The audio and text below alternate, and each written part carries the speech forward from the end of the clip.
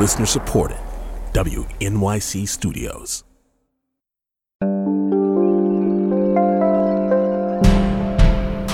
Let's take a trip back in time. The date is Monday, September 10th, 2001. The topic today is an adversary that poses a serious threat to the security of the United States of America. That's the voice of then Secretary of Defense Donald Rumsfeld. With brutal consistency, it stifles free thought, crushes new ideas, disrupts the defense of the United States.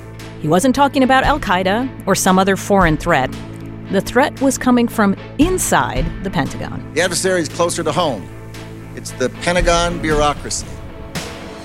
The defense secretary called the press conference upon learning that the Pentagon could not track $2.3 trillion in transactions. The money had seemingly vanished from the books, totally unaccounted for. And let there be no mistake, it is a matter of life and death. That evening, Rumsfeld's press conference was the top news across the networks. But hours later, the world would wake up to Tuesday morning, September 11th, 2001. Jim, just a few moments ago, something believed to be a plane crashed into the South Tower of the World Trade Center. Here in New York City, it happened just a few moments ago, apparently. We have very little information available. Our fellow citizens, our way of life, our very freedom came under attack in a series of deliberate and deadly terrorist acts. After that, everything changed. And the threat Rumsfeld was talking about, that poor accounting inside the Pentagon, well, it went on, but the topic faded from public view. This is Politics with Amy Walter from The Takeaway. And today, a look at the costs of our military and how the Pentagon is accounting for what it's spending.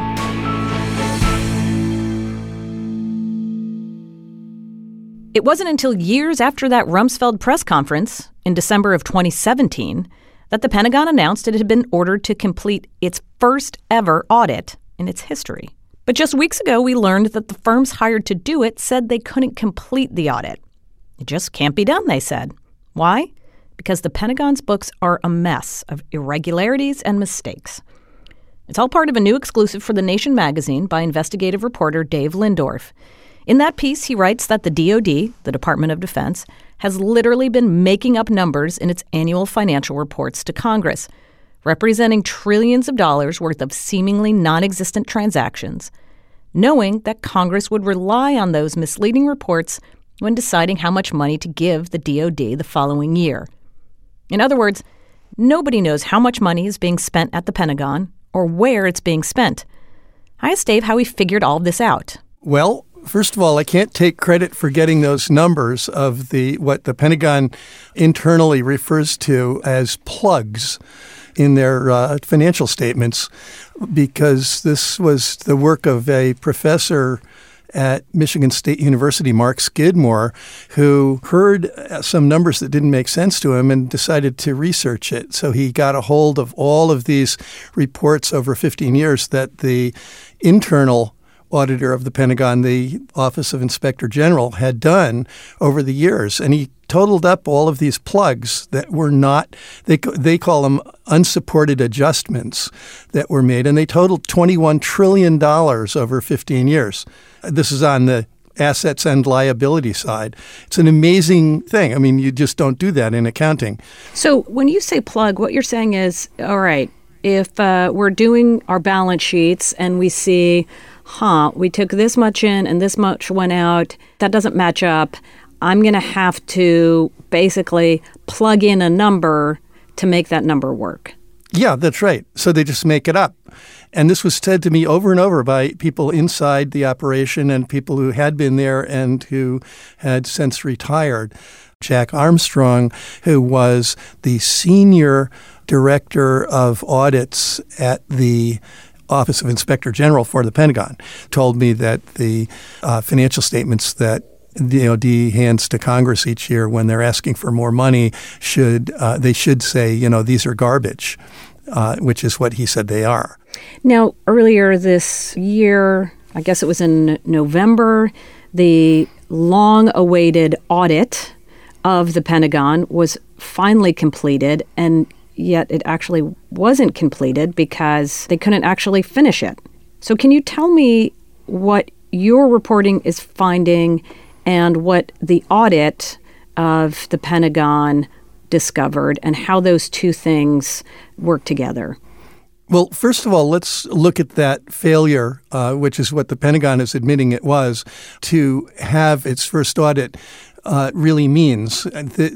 Patrick Shanahan, the undersecretary who went out and talked to the press after they had to admit that the audit was a failure, said we should get credit, though, for having even done it. And in fact, they've been stonewalling Congress for 26 years, refusing to put their books in shape to be audited, refusing to do it, and getting chastised by people like Senator Grassley. He calls it stonewalling. So to say they should get credit for finally doing it, they were forced to do it by Congress finally, which allocated $900 million to do it. And it was a failure. I was told by Asif Khan, who heads the National Security Finance Audit Unit at the GAO, 2 months before this was announced, that there would be no real audits. There would simply be thousands of deficiencies reported in a long list of things that would have to be fixed before they really would be able to do an audit. This was such a failure that, it's like Enron on steroids. If any company had a failure as epic as this, its stock would tank. So why isn't this a bigger deal? It should be a bigger deal. This should have been a moonshot landing headline on the New York Times, Pentagon fails first audit. If you think about it, more than half of all discretionary spending for the federal government goes to the Pentagon. It's by far the largest line item in the federal budget, and it can't be audited. We don't know how they spend their money. And if this happened, imagine the explosion in Congress and in the media if this had happened in the Department of Health and Human Services or the Department of Education or the EPA, God forbid. Congress would go ballistic. But no, there's no response from Congress to this. There's no it hasn't even made the front page of the Times. Is this because the military is seen as sacrosanct and that it is not to be criticized, or is there something else going on? I think that's a big part of it. I mean, if you think of like Chuck Spinney, whistleblower who wasn't secret, who went public while he was working at the Pentagon, exposing massive waste and fraud at the Pentagon during the 80s, during the first term of the Reagan administration, he ended up on the cover of Time magazine as their Man of the Year. And that just doesn't happen now. There's no interest in the media. You guys are an exception to reporting on this kind of thing and recognizing its seriousness. And there was a different Congress. They were holding hearings on these frauds at the Pentagon at that time, and they don't do it now. So I have to say, since 2001, I think in Congress certainly, and also in the media, there's a fear of attacking the Pentagon and military spending because the next thing you hear is that you're not supporting the troops. Now, this audit looked at different agencies within the Pentagon. Some of them, quote unquote, passed the audit. Others did not. But the conclusion was that they weren't arguing that there's massive fraud going on or that people are taking money and out of the Pentagon and using it for nefarious purposes. Do you agree with that this is simply about mismanagement, and this is about, trying to keep track of all of this money is really hard and they don't have the right systems in place and eventually we'll get to it. Just give us a few more years and we'll figure out how to trace this money better? It's complete baloney. First of all, the claim that they have systems that don't talk to each other and, that they have legacy systems has been said by them since the mid-'90s when people were still using K-Pro computers. They've had a chance with their incredible budgets to buy, a couple of Watson computers and put them on the system and to get it all right. But over all these years, they have not done that. And I was told by people that you have to believe at this point that this is by design. They don't want their budgets audited. And part of the reason for these plugs is also, I think, simply to make their financial statements impenetrable. And I'm not the one who's saying that. I'm basically quoting people on the inside and people who've retired. And the other part is that the head of the National Security Audit Unit of the GAO, Asif Khan, who talked to me on the record, mentioned something that I don't think anybody knows in this country. It's just not reported.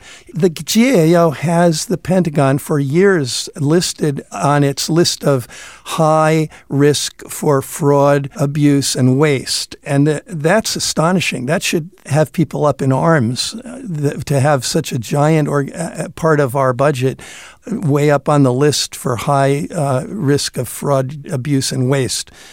Nobody gets prosecuted or even fired for these horrible accounting failures.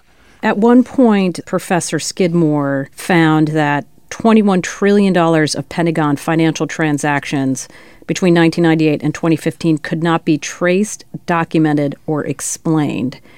What does he think happened to that $21 trillion? Is that being used, does he think, in ways that are nefarious? No, those are they're hiding it on purpose? Okay. Mark thinks some of it may be, and he may be right, but not very much. And secondly, remember, we're talking about plugs. They're made-up numbers. They're not real money. There could be some real money in it because we won't know. We don't know. But we do know that they're making up these numbers. How are we ever going to find out, will we ever find out, what those plugs really are and what they're really doing or not doing? Well, according to Asif Khan and other accounting experts who've worked in the Pentagon, we're not going to get a real audit of the Pentagon for years, even if the Pentagon is dedicated to getting it done. That if they really wanted to do it, it'll take several years. And the reason for that is to do an audit, you need to have reliable prior year numbers. And they don't have prior year numbers going anywhere going back. So they really have to go forward trying to get the numbers right for several years before they can even have a real valid audit. And that's assuming the best, which I would not do. I think these guys really don't want – they've made it clear for decades that they don't want to have people looking. Okay, Dave, but here's my question. So if we don't know how much is being spent because the numbers are made up, at the same time we're being told that there's not enough spending on the military – and it's been hollowed out for the last few years. There was a congressional agreement called the sequester that froze spending levels domestically and for the military. And now, as a result, we're not prepared and there's a lack of military readiness. So what's your reaction to all that? Well, let's look at – there's two parts to this story. It's a little bit off track on the article, but I think it's important. There's really two issues here. Why do we even have such an enormous – military budget when, it's 37%, I think, at the last count of the entire military spending of the globe is spent by the U.S. Russia's, for instance, often considered to be our primary adversary, and their spending has been going down. They actually spend less per year than Saudi Arabia, if you can believe that. That's according to the National Priorities Group that does that kind of research. And where we spend more than the 7 other next top countries. That varies year to year, but it's about 7 now, I think, going forward. And some of those are our allies. So it's really a ludicrous amount to spend. But then, the second question is when you look at what I was researching in this article, the Pentagon has been jacking its budgets year on year by these fraudulent numbers, which they submit to Congress each year as the current year's spending and prior year's spending when they're asking for more money. So if they jack it, which they are doing through these plugs, then Congress looks at that and says, oh, they spent that much last year and that much the year before. We have to give them more. They're asking for more. Well, we should give them more because it's the next year. So I would say it's a complete failure. And meanwhile, the opportunity cost to this country, as I quoted Eisenhower saying, is enormous. It's schools that aren't being built. I'm just here in Philadelphia. We have a disaster of an education system because we can't get the money to fund education for our kids in the 5th largest school district in the country. We have crumbling infrastructure. We really need this money, and we're not strong. And peace through strength is by having a solid, well-built country with a well-educated populace and a minimal poverty. It's not having a gigantic army sucking the lifeblood out of the taxpayer. Well, Dave Lindorf, thank you so much for coming and talking to us about all of this. Well, thank you for having me on. Dave Lindorf is an independent investigative reporter and contributor to The Nation. You can read his article in the January 7th, 2019 print edition of The Nation magazine, on stands mid-December. Not everyone sees the Pentagon's incomplete audit as a failure. I applaud Secretary Mattis and Deputy Secretary Shanahan. That's Eric Edelman, co-chair of the Commission on the National Defense Strategy. I mean, this has been a big task for the Department of Defense. It's actually started a while ago. It's taken quite a bit of time to complete because the enterprise is so massive. And it's a first step. The Commission on the National Defense Strategy is intended to be a completely nonpartisan group that provides an independent review of objectives for military planning. And I asked Edelman how confident we are that future military spending will be smart and effective. Yeah, that's a fair question. And I mean, obviously, there were some elements of the department that fared better than others, but a lot of them flunked in terms of being able to demonstrate where, everything had been spent. This is a first step in identifying ways to improve the tracking of exactly how the funds have, been expended. And I think that's going to be an important effort going forward. We have to get the Department of Defense to the point where it's auditable. It hasn't been in the past. It needs to be. The best estimates that we've seen as a commission, we talked to advocates of defense reform, which we endorse. I mean, the department has to change some of the ways it does business. But even at the high end of the estimates of what might be wrung out of the department in terms of increased better business practices and less waste, it comes to about $15 billion a year, which is about $150 billion over 10 years. It's significant, and we need to do it in order to run the department more efficiently, but also to be able to say to the taxpayers in good conscience, we're spending the money wisely. But it's not enough to fix the problem. Is it actually doable, do you think, Ambassador, that we can get to a place where it may not be a perfect accounting, but where it feels like, okay, maybe we're short a little bit, but it's not like we can't account for billions or trillions? Yeah, one thing I think that needs to, I can't say that there's not money that hasn't been, spent badly or that, but I don't think this is people walking away with billions of dollars in their pockets. I mean, mostly this is just sloppiness and the difficulty of an enterprise that's been at war for 17 years with lots of money flowing through the system. But there shouldn't be any reason, why we can't ultimately get there. It's going to take a lot of hard work and a little bit of time. And it's true that everything in the Department of Defense doesn't work the way things do necessarily in a private corporation. But we're just going to have to be more attentive and more careful. And it also may cost a bit more money because some of this is a result, I believe, of excessive reliance on contract personnel rather than having folks in-house doing this kind of work. And one of the things we hope is that our report, which says that we need to have new operational concepts, new approaches, will be a tool that Secretary Mattis and Deputy Secretary Pat Shanahan can use to bring the rather large and unwieldy beast that is the Department of Defense into compliance with the strategy. And that's a challenge every Secretary of Defense faces. We're hoping to be helpful to Secretary Mattis in that regard. That report Edelman just mentioned looks at what's happening within the military and makes recommendations to Congress and the administration on strategy and policy. In this year's review, his group found that the defense strategy presented by the Trump administration is correct, that our current threats are coming from long-term strategic competition with Russia and China. We're facing the possibility of nuclear threats from North Korea and Iran. Meanwhile, terrorism in the Middle East still remains a problem.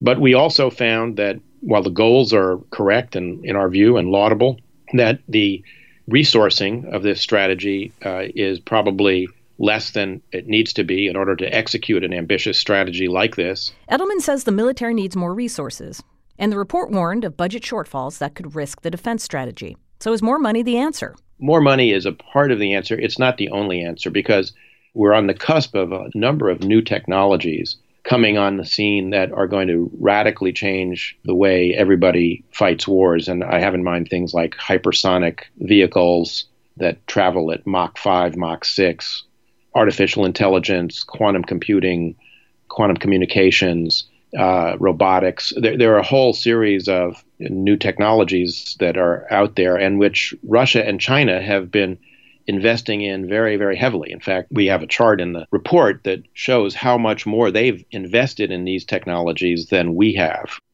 How much of what can be done to mitigate threats around the world needs to be done through diplomacy or through other means that do not include weapons or other military items?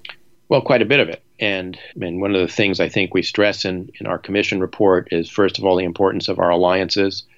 It's very hard for us to accomplish really anything in the world without working closely with our allies, and the importance of a whole of government effort. There are a lot of things we need to be doing in these strategic competitions that, strictly speaking, are not the province of the Department of Defense. So it's important to adequately fund the other elements of the government that are involved in the national security area, not just the Department of Defense. Having said all that, I'm rather fond of quoting a lecture that George Kennan gave to the National Defense University in 1946 after he returned from the Soviet Union, after he had written the long telegram, in which he said, "You have no idea how much more polite and congenial diplomacy is if you have a little bit of quiet force in the background." So diplomacy is hugely important, but ultimately it has to be backed up with an American military power and the continued preeminence of our role in the world. Well, I want you to address that specifically thinking about this administration. A lot of critics of the Trump administration say that we're actually denigrating our relationships with the rest of the world, the posture that the president's taking, that the focus on building relationships is not as strong as it has been under previous presidents. The America First seems to be coming across, even though the president says this isn't the case, but it seems to be coming across as America alone. So can you give your assessment of and the report's assessment of how those two things are working together under this administration? There's no question, I think, that there are concerns that our allies have about the degree to which the United States is willing to actually continue to do the things that the national defense strategy commits it to do. And that is essentially to uphold the global order that the United States created in 1945 and has basically maintained ever since. So they, the allies, definitely have concerns about whether the United States is going to continue to make good on its treaty commitments and security commitments to other countries. And unfortunately, you can already see the beginning of hedging behavior on the part of a lot of actors in the world. And there are a lot of benefits from the alliances. And I would say they are at risk in a way that I've not seen in my adult life. Eric Edelman is co-chair of the Commission of the National Defense Strategy. A report from the Cost of War Project at Brown University, published earlier this month, set the price tag of the post-9/11 wars at $5.9 trillion. That's 5 times what the Pentagon reports. Professor Nita Crawford is co-director of the Cost of War Project, and she explains the discrepancy. Well, the Pentagon is only looking at what they call overseas contingency operations appropriations by the Congress. And we're including other expenses, that is, the expenses that are associated with State Department spending, medical and disability for the 9/11 veterans, the Homeland Security spending, which is part of the War on Terror, and interest on borrowing for the wars. So we're including all the associated costs. Right. So the Pentagon's allocation is basically, look, here's how much it costs to send troops and tanks and all of those things. But what you're saying is if you actually add up the cost of providing medical service to the veterans who are returning, the deficit and the debt that we're now paying down, that's where we get closer to $6 trillion. That's right. And we're also including the likely expenses for the post-9/11 war veterans. So there are 3 million veterans now, and their health care costs will obviously need to be paid into the future. And their numbers won't actually peak. The number of veterans that are post-9/11 war veterans won't peak until 2040. Do you have a projection then for how large this number could be in 20 years from now? We don't know when the wars are ending. So we could be at war 20 years from now. That would be extremely unfortunate. But there's no plan to end these wars. And the Bush administration told us when they got into them, these wars could last a generation or more. So I can't tell you. I can tell you, though, that unless we change the way that we pay for these wars, the amount of interest that we're paying on borrowing to fund military operations will well exceed, and it already does exceed, the cost of the actual fighting. The other thing that I have to say was quite remarkable to me, that you wrote that the Congressional Research Service has not updated its reports on U.S. casualties of war in war zones since August of 2015. How is that possible, and why is that happening? I can't speculate as to why. I do think that it's possible because Congress has to ask for Congressional Research Service staff to make these reports. Perhaps they haven't asked. Another thing that could be happening is that these numbers are more difficult to get out of the, let's say, Veterans Affairs or the Department of Defense, and it could be that they're having a hard time pulling them together. I really doubt that. I think it's more that the Congress has not asked. And in some cases, it appears that the Republican majority has squashed or tried to keep under wraps the extent of the U.S. operations. It also seems that certainly in the recent era that Congress's attitude has been to say, look, we're in a war on terror. The Pentagon, our defense, they need this money. It's more important that we give them what we need than we do a really accurate accounting of where that money's going. Is that the sense that you got as well? Well, essentially after 9/11, the military was given a blank check, and we haven't actually said no very often to them since then. And is this unlike anything we have seen, even, say, during the 80s when we also had a big defense buildup? Is it similar to that, or is this different? There are so many things that are echoes of the past. For instance, the way that we were promised that the wars would be quick, they'd be effective, that we would find this good for the economy, that they were necessary. All of these things we've heard in the past about previous wars. What's different about this war is the way it's funded. These wars are funded essentially by borrowing because we didn't tax the American people. They were not asked to buy war bonds. In previous wars, when there was a mobilization that was necessary, people were told they had to pay taxes to pay for the wars. Professor Nita Crawford is co-director of the Costs of War Project at Brown University.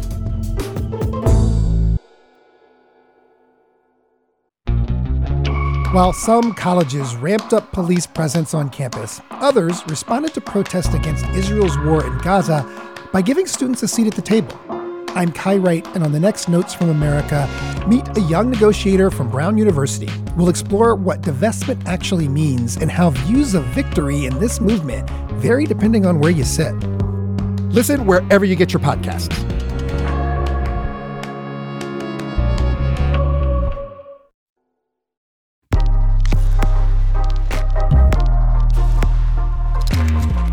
Members of the military report to their commander-in-chief regardless of which party they belong to. But support for the president within the military can change, and often does, the same way public opinion changes.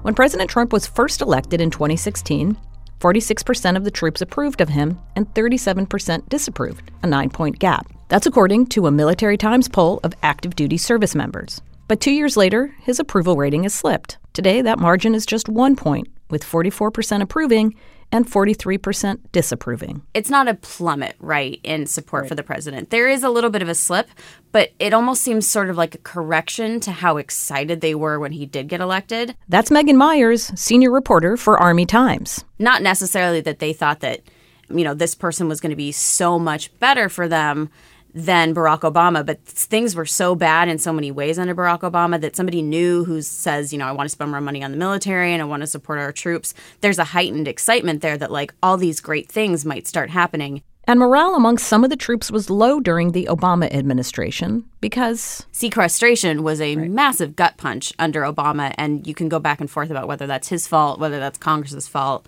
But for them during that time under that president, things were really rough. Did it impact their own personal bottom line? Or no. was the... Okay. It didn't impact their pay or their benefits or anything, but when your whole life is your job, operationally, it was a really big pain because there were fewer flying hours for pilots, fewer training hours, and if you're not going to deploy, you at least want to be able to go to training and simulate it so that you don't lose your proficiency and you feel like you're actually working towards something. And during sequestration, training hours, flight hours go way down, and that was the real, morale buster under Barack Obama, not necessarily their individual pay, but just kind of their livelihood. Another morale issue that's been raised has been the military being sent to the southern border. The critics say this looks incredibly political, that there wasn't actually a threat here, and that the president, one person I spoke to said he's using the troops as his toy soldiers. Mm-hmm. So is that something that you are hearing about? And do you think there is a risk that deployments like this do impact the morale of individual soldiers who see that they're now being sort of part of a political ploy? So first of all, they're not sending combat troops down there. It's not, infantrymen patrolling the border. So you have a lot of support people there. There are engineers who are building things. They're setting up communication stations. They're doing monitoring. And for a minute, that's like, okay, this is my job. But at the same time, you wonder, am I really here, protecting anything? Especially when you're going to go there and you're going to build a wall, and then maybe in 2 weeks you're going to tear it down. And it's like, yeesh, this really can seem like a stunt to a lot of people who are down there. But I think it's less about being used as political pawns and more of we really had to haul everything up, come down here, leave my family, during the holidays. And am I really going to get to do my job when I'm here? Do you think that there is a toll being taken on especially those soldiers who are spending as much time as they are in Iraq and Afghanistan on a sense of sort of endless war? Mm-hmm. Well, the interesting thing now is so many of the younger people who are going to Afghanistan and Iraq didn't go the first time, so to them it's kind of fresh. I've done several interviews with generals, who deployed to Iraq or Afghanistan as, captains, majors, and now they're coming back and they're in charge of the whole effort that's going on maybe in Iraq. And I've asked them, are you disappointed that you're back here? This is, your third, your fourth time. And they say, I didn't think and I hoped that I wouldn't have to come back, but they always feel hopeful in their new role and whatever the new mission is. They've always, expressed hope that they're going to be able to do it differently this time or that progress is being made. Now, I don't know what they say in their offices, behind closed doors, if they're just swearing at each other. But, at least in the public face, they express hope that they're going to be able to get it right or that they have identified the things that didn't go properly the first time. They've learned from them and that they're going to try something different this time. Megan Myers, thank you so much for coming in and talking to us. Thank you for having me. So I wanted to find out a bit more about morale in the military these days from some active duty troops. My name is Patricia King. My rank is Staff Sergeant in the United States Army. Originally, I enlisted because I wasn't sure what I wanted to do, and I wanted the opportunity to kind of explore the world and explore myself, and I ended up falling in love with the opportunity to serve. And Staff Sergeant King continued to serve. I have been serving in the Army for 19 and a half years now. Even when it wasn't always clear that she could. When I first came out, being transgender in the military still wasn't allowed. And I had to come to terms with the fact that being myself was the most important thing. Soon I found a voice and a cause in bringing transgender acceptance to the military. And it started right at home with my peers and my leaders.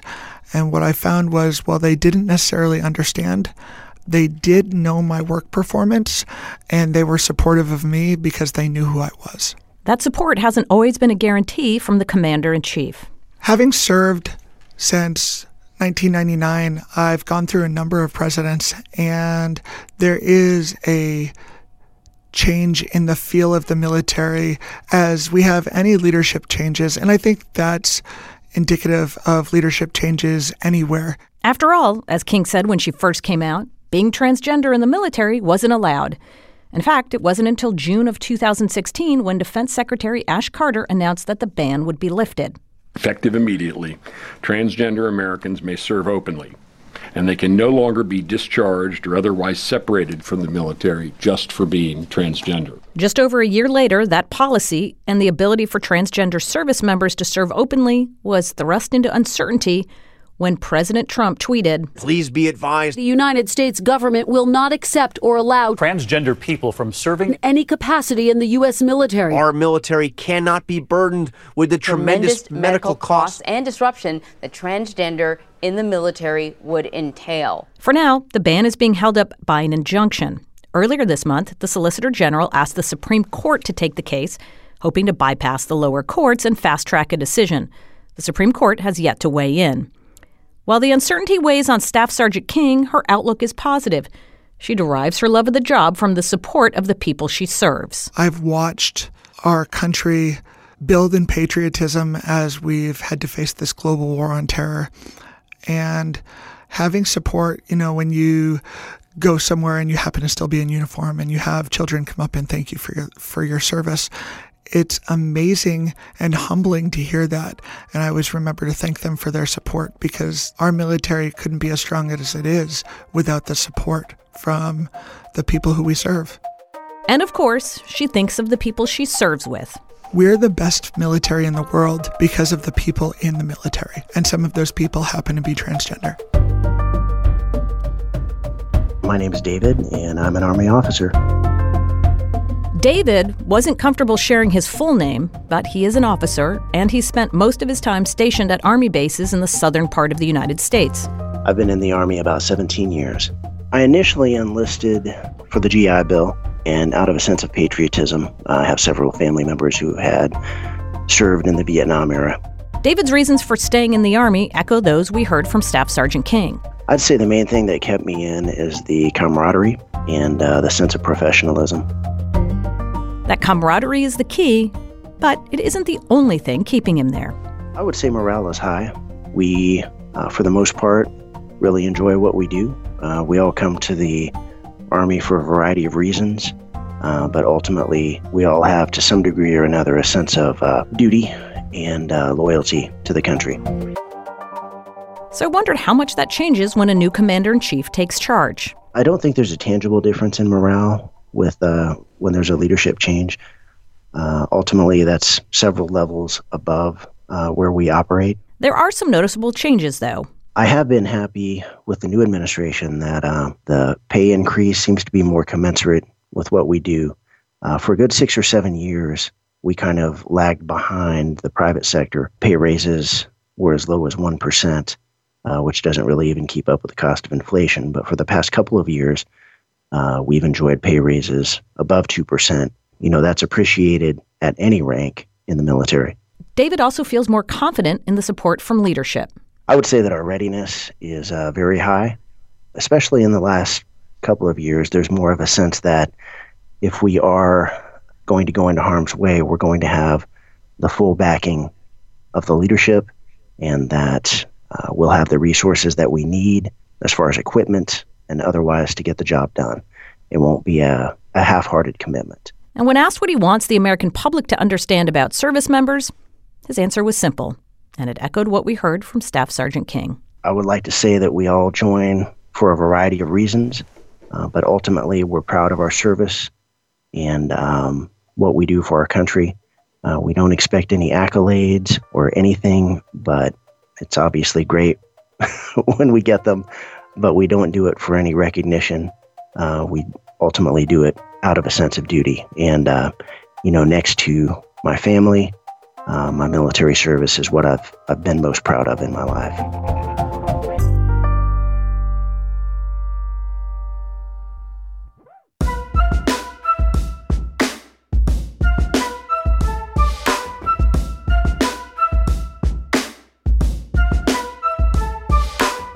So just how big is our active duty military? The end strength numbers right now, if you include the Coast Guard, and technically the Coast Guard is not DOD, but it is part of the military, it's about 1.35 million. So this is every soldier, sailor, airman, Marine, Coast Guardsman who goes to work every day on a military base and does a military job. That again is Megan Myers, senior reporter for the Army Times. There are about 170,000 active duty service members serving overseas at any given time. But that doesn't include a pretty important part of the equation. That does not include Iraq, Afghanistan, and Syria because they recently stopped reporting those numbers. Is that for security reasons? Yes. It's been almost impossible to get an answer from them about why they don't want to share those numbers. Yeah, that seems like kind of a big deal that we are actively engaged in military operations in these two countries, and the people who are sending them there can't tell us how many people are actually there. Right. And it's, you can ask and there can get tens of thousands in some situations, 14,000 maybe in Afghanistan. But a lot of that, I think, is because the number of special operations troops who are there is so significant that they really don't want to share the total numbers because there are people there who, are on a base and they have a presence, and then there are people there who nobody's supposed to know that they're there. So they don't want anyone trying to do the math and trying to figure out where these other people might be. And beyond our foreign conflicts, we also have troops deployed right here in the United States. Currently, there are 5,800 troops deployed to our southern border, stationed in California, Arizona, and Texas. They're not sending combat troops down there. It's not, infantrymen patrolling the border. So you have a lot of support people there. And for a minute, that's like, okay, this is my job. But at the same time, you wonder, am I really here protecting anything? And Pentagon officials are considering keeping them posted there for another 45 days. Given the recent confrontations at the border between border agents and migrants seeking asylum, the White House says the extension is necessary. But according to my next guest, sending the troops there in the first place, just days before the midterm election, and when there was no credible threat at the border, that decision, he says, was a misuse of the military. Dr. Isaiah Wilson III is a retired Army colonel and a senior lecturer with Yale University's Jackson Institute for Global Affairs. And he recently co-authored an op-ed for the New York Times called "Trump's Border Stunt is a Profound Betrayal of Our Military." We felt compelled to speak out publicly because, frankly, of the timing, the apparent intent and purpose behind the president's decision to deploy regular troops in support of the border mission. Our op-ed was intentionally not an argument about the validity of the migrants' claims, nor a discussion of U.S. immigration policy in general. Our purpose was much more narrow focused than that. It was intended and remains a critical assessment of the president's use of the regular army to essentially promote a particular political party in advance of a national election. Well, let's talk about other presidents, though, who seem to have used the military operations for political gain. And in your op-ed, you mentioned two of those. Absolutely. One was George W. Bush and the infamous now Mission Accomplished, and then Lyndon Johnson worrying about cutting and running from the conflict in Vietnam and sending more troops to Vietnam. How is that different from what the president did in sending troops to the border? The big differentiation is the president using America's military forces in this case, not against, at the time at least, any real threat, but as we termed it in the op-ed, toy soldiers, with the intent of manipulating a domestic midterm election outcome. That, in and of itself, is an unprecedented use of the military by a sitting president, at least in the modern era. I mean, there were plenty of Republicans who argued during the Clinton era that President Clinton, when he took actions overseas, that it was done to detract from or distract from domestic problems he was having. Do you think that was a politicization of the military and his role as commander-in-chief? From my perspective, and even at that time, when I was actually an active duty serving officer, I, at that time, actually did do an assessment of that very particular use of regular troops under the Clinton administration. And frankly, in my own assessments then, and I would stand to them today, I would put that in a similar category. Can you describe what it was and why you would put that in the same category? As I recall, it was around the same timing of the debates beginning to rage in the United States over the Monica Lewinsky affair. It was a deliberate partisan political act, not on behalf of dealing with a foreign outcome, but really based on at least a mixed bag of intent. The point being that using an operation overseas to distract from political problems domestically. That's right. And, part of the problem of this, part of the crisis of our own making here is the doubt that is raised when you have growing incidences of the government using the military for ambiguous, if not outright questionable, domestic political purposes, and how over time it doesn't take a whole lot of those types of actions to raise doubt in the trustworthiness and the fidelity of the military to civilian authority and to the general public itself. The doubt that raises in the minds of the soldiers and minds of the officers that are leading those soldiers, in the minds of the general public, of whether or not there is a real or a manufactured threat, or whether this has something as much to do with or more to do with partisan political interest.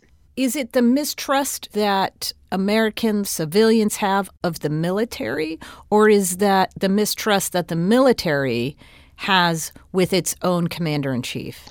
Both. There's the double bind, and there's the concern, the knife that cuts both ways. First and foremost, we have to acknowledge that in terms of the goodness of the American civil-military relationship, that consistently, at least over the last 30, perhaps even 40 plus years, Pew study after Pew study, polling study after polling study, has consistently shown the U.S. military as the head and shoulders stand alone above all other government institutions of highest public trust among the general American citizenry. When that is broken down, the concern I have is that the more incidences of presidents of the United States, commanders-in-chief, the government in general, making use and abuse of the active military in the context and for the intent of domestic political interests and concerns, that begins quickly to break down that fidelity, that trusted bond between the American public in their duly elected representatives in their military. The doubt that can raise in the minds and hearts and the morale of the soldiers themselves, questioning the fidelity of the orders. I have concerns that in the long term, these are the kind of things that adds to chronic post-traumatic stress and post-traumatic stress disorder among the force and their families as soldiers inevitably and officers inevitably retire and transition back to becoming regular citizens, go back and revisit the things that they have done while on active duty, their time of service, and they question, rightly so, the things that we did on behalf of duty, honor, and country. We can ill afford to send and commit good soldiers to questionable or outright bad uses of force because it has a unraveling, withering effect, not only on the soldier and the officer corps, but perhaps more worrisome on the stability and the legitimacy of the American civil military tradition. Dr. Isaiah Wilson, thank you so much for joining us. Thank you so much. Dr. Isaiah Wilson III is a retired Army colonel and a senior lecturer with Yale University's Jackson Institute for Global Affairs. He and two colleagues recently wrote an op-ed for the New York Times titled, "Trump's Border Security Stunt is a Profound Betrayal of Our Military." One more thought on this. The military serves an important physical as well as psychological role in our society. Those who choose to serve our country put their lives on the line to protect us. But our appreciation for their work and their sacrifice does not mean we can't ask, actually demand, to know how the government is spending our money defending our country. For years, bloat and waste at the Pentagon has become something of an accepted way of doing business. Many people already see the government as inept and inefficient, so why should we be surprised when we hear reports of made-up budgets and lack of financial transparency? But imagine if this were any other branch of government. What if we couldn't account for billions we spent on Medicare, or education funding, or transportation? Would we feel as sanguine? Probably not. Congress has lots and lots of problems on its plate, but where and how we spend about a sixth of our federal budget seems like it should get more attention than it does. Thanks so much for listening. I'm Amy Walter, and this is The Takeaway.